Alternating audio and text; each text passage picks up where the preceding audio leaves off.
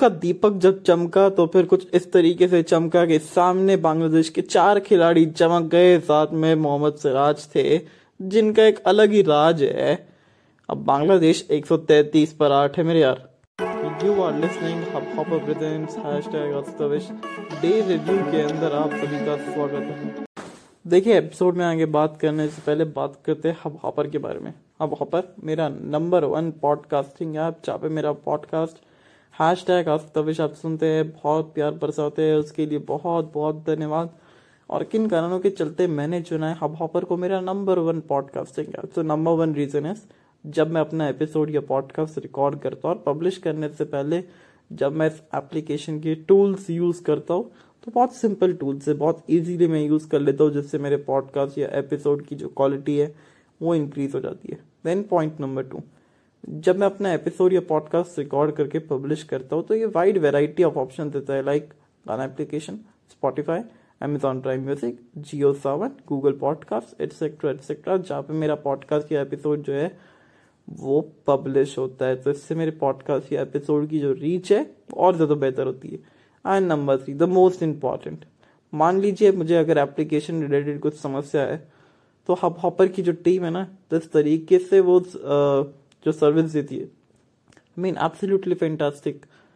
इन मान लीजिए अगर कोई समस्या है तो ना ये सब जल्द से जल्द सॉल्व करती है, बट कुछ इस तरीके से सॉल्व करती है कि वो समस्या वापस से ना आए। तो फिर इन 3 कारणों के चलते मैंने चुना है हब हॉपर को मेरा number 1 podcasting app. So what are you waiting for? फटाफट से जाइए हब हॉपर ऐप को डाउनलोड करिए और अपनी आवाज़ पूरी दुनिया को सुनाइए। Now let's start the episode. और इसमें कोई टॉकिंग पॉइंट नहीं है, इसमें सिर्फ हम आज के मैच की जो आज का दिन जो खेला गया उसकी समरी बताने वाले हैं कि किस तरीके से चला ये गेम। आई मीन शुरुआत जो है ना हिंदुस्तान के लिए अच्छी नहीं हुई थी, क्योंकि जिस पोजीशन पे था हिंदुस्तान, इन सबको लगा कि बहुत बड़ा स्कोर बना देगा, बनाया भी, बट श्रेयस अय्यर जल्दी आउट हो गया यार। शतक उनका मिस हो गया था और अच्छी बाउंसरें लगाई जा रही थी इनको यार, मतलब अच्छी बाउंसरें लगाई जा रही थी, अच्छी गेंदबाजी करी जा रही थी। और जो गलती कल के दिन बांग्लादेश ने किया था, एक भी बाउंसर ना डाल के, वहां पे आज वो पूरी कसर निकाल दी पूरी तरीके से। तो आते संग ही विकेट मिल जाता है। 7 ओवर 8 ओवर मैक्सिमम इनको इंतजार करना पड़ता है, पर ज्यादा रन नहीं जाते, तो इतनी आसानी से रन नहीं दे देते। साथ में रविचंद्रन अश्विन थे। अश्विन ने बहुत बेहतरीन पारी खेली, 50 रन की पारी खेली। साथ में कुलदीप यादव ने 40 रन का जो योगदान दिया ना, आई मीन एब्सोल्युटली फैंटास्टिक। जब पहला विकेट गिरा जल्दी हिंदुस्तान का तो फिर लगा कि यार कहीं फंस ना जाए, पर जब थोड़ी सी पारी संभाली अश्विन ने, फिर जब एक्सलेट करना चालू किया तो लंच के आते आते हिंदुस्तान का स्कोर आई थिंक 348 था। और सबसे अच्छी चीज ये थी कि भारत ने सिर्फ एक ही विकेट गंवाया था। तो आई मीन जिस तरीके से इन्होंने खेल चालू किया था, मीन एब्सोल्युटली फैंटास्टिक, क्योंकि 278 जो कि दिन खत्म होने का था कल के दिन, और उसके बाद यहाँ पे 348, यानी कि आपने 70 रन जोड़े और सिर्फ एक ही विकेट गवाया। दैट मीन्स ये 17 जो था ना हिंदुस्तान ने अपने नाम किया, क्योंकि नो डाउट गेंदबाजी बहुत अच्छी हो रही थी। कुलदीप यादव को परेशानी हो रही थी, साथ में अश्विन को थोड़ी बहुत परेशानी हो रही थी, पर जिस तरीके से अश्विन ने अपना संयम दिखाया, मीन इनके नाम में विन है तो फिर ऐश तो अपना कमाल करेंगे ना। तो फिर जिस तरीके से इन्होंने अपने एक्सपीरियंस पूरी तरीके से मुकाबले के अंदर झोंका, एब्सोल्युटली फैंटास्टिक, फिनोमिनल। तो ये बात की तारीफ बनती है रविचंद्रन अश्विन की। तो फिर अश्विन एक तरफ से खेल रहे थे, साथ में थे आपके पास कुलदीप यादव। और कुलदीप यादव जब बाउंड्रीज लगाने चालू किए, टेक्निकली बड़ा अच्छा खिलाड़ी है। आई मीन टेक्निक इतना बेहतर नहीं है, बट टेम्परामेंट है, और टेम्परामेंट की वजह से वो 5 चौके भी लगाए, साथ में पॉजिटिव एटीट्यूड के साथ 114 गेंदें खेली, थोड़ी सी तपाया है इनको। वो पार्टनरशिप अच्छी जमी थी, क्योंकि जरूरत था हिंदुस्तान को।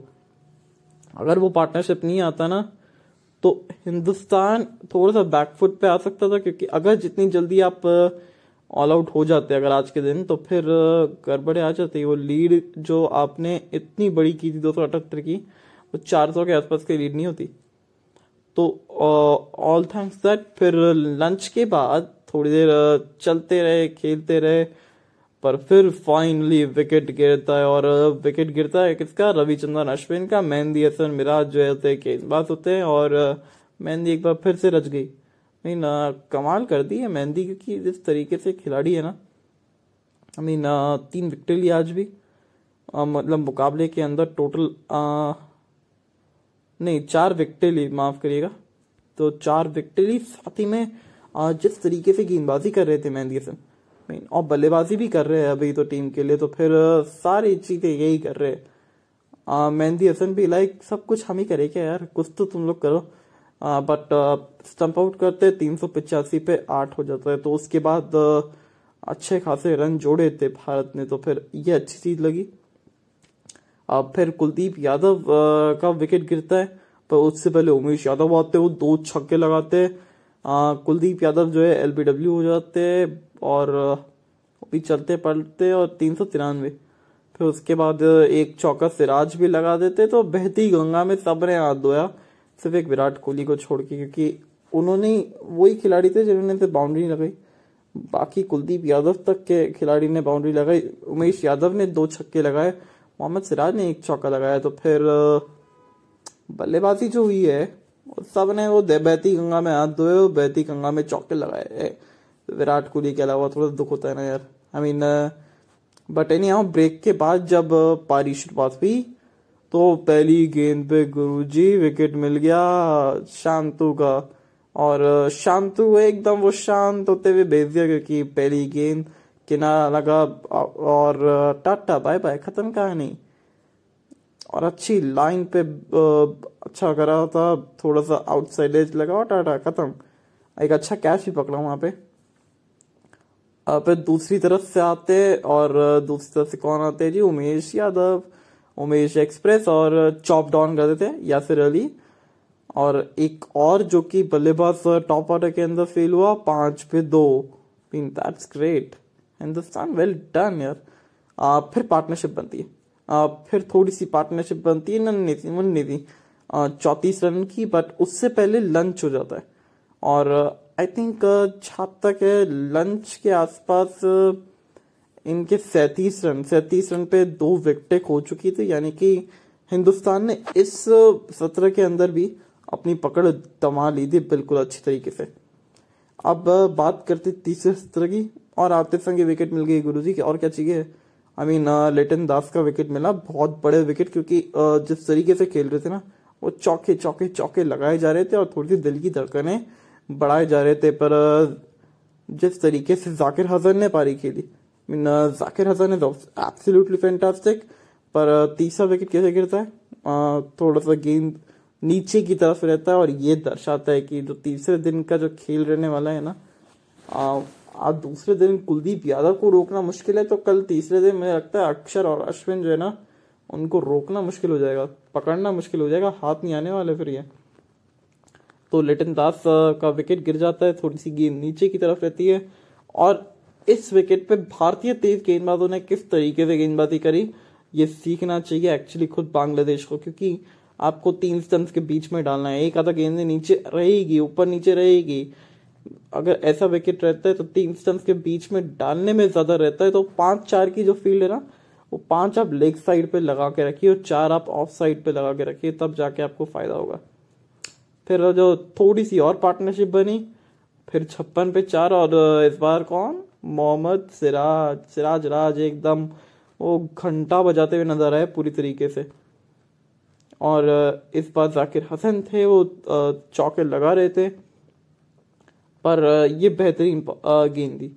फिर एक बार वो अच्छी बॉल थी अराउंड 9 स्टंप पर, और इस बार जो है राउंड द विकेट है, और फिर वो बाहर की तरफ एंगल से निकला, और पंत के हाथों में एक आसान सा कैच, बिल्कुल अच्छी तरीके से। तो फिर वहां पे 4 विकेट गई। फिर आते कौन?